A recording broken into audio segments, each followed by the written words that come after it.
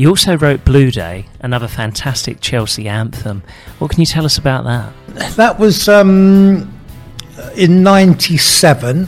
So obviously I'm in music. My two loves, music, football. And we were playing Wimbledon in the semi-final of the FA Cup in 97. And I just had this feeling, we're going to beat them. We're going to be in the cup final.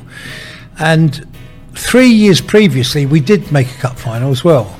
And there was a song then called "Nothing's Going to Stop Us Now," which was the Chelsea song. But the only problem was we were stopped by Man United. That was the exception. They beat us, and it was a time when it was fun to have. Each club had a FA Cup final song, so it was and that was fun competition. Who'd get higher in the charts? That competition was fun as well. And I had this song ready, and when we beat Wimbledon, I sent it off to 3 record companies, and I heard back from 2 within an hour. It's unusual for a record company to call you back. And one of them was Warner's, and they called back a girl called Barbara Sharon, who is quite associated with the club. I didn't know that at the time. And she said, "Mike, just heard your song." She said, "But we got a problem." And I said, what's the problem? Well, she said, "We've already got the Chelsea FA Cup final song." So I said, "Well, why have you called me?" She said, "Because we like yours better."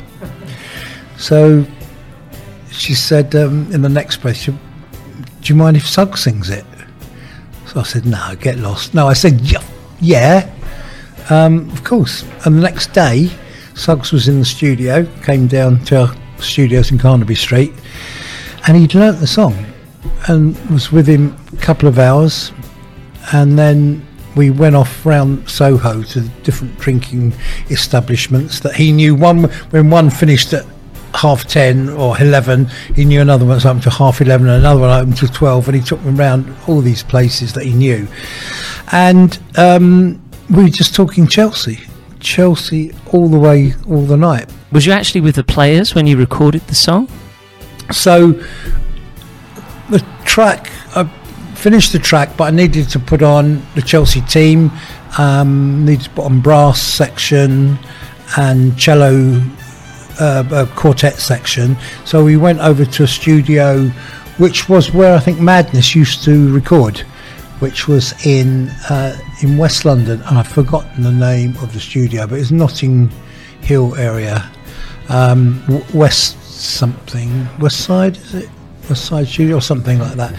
And we got there and we recorded the brass and the quartet first, and then the players came in, and I don't know if it was the first time I'd heard it or not, but I mean, it wasn't too tricky to sing along to. We held up big signs for the words, and they were great. They were absolutely brilliant. It was a great day.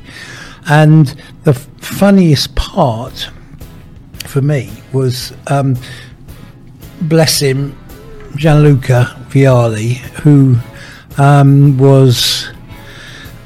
he was always dressed like a gentleman. He was always, the typical Italian, like well-to-do and but funny as well. But all the players were quite casual, except he was in his suit and everything. And then there was a section at the end of the song where each player took it. I added the night before this extra section on the end of the song, where all the players would come up and sing. It's going to be blue. They all took it in turns, and it worked out really well. Except when it got to Gianluca's bit, he came up and he was doing his jacket and stuff. And he comes up, and the tape stopped because we'd run out of tape by then, and the whole the rest of the players just creased up laughing, and he just carried on as normal. He sort of laughed, took a bow, said, "Yeah, and then we did it again with him on it." But it was a great time. It's gonna be blue.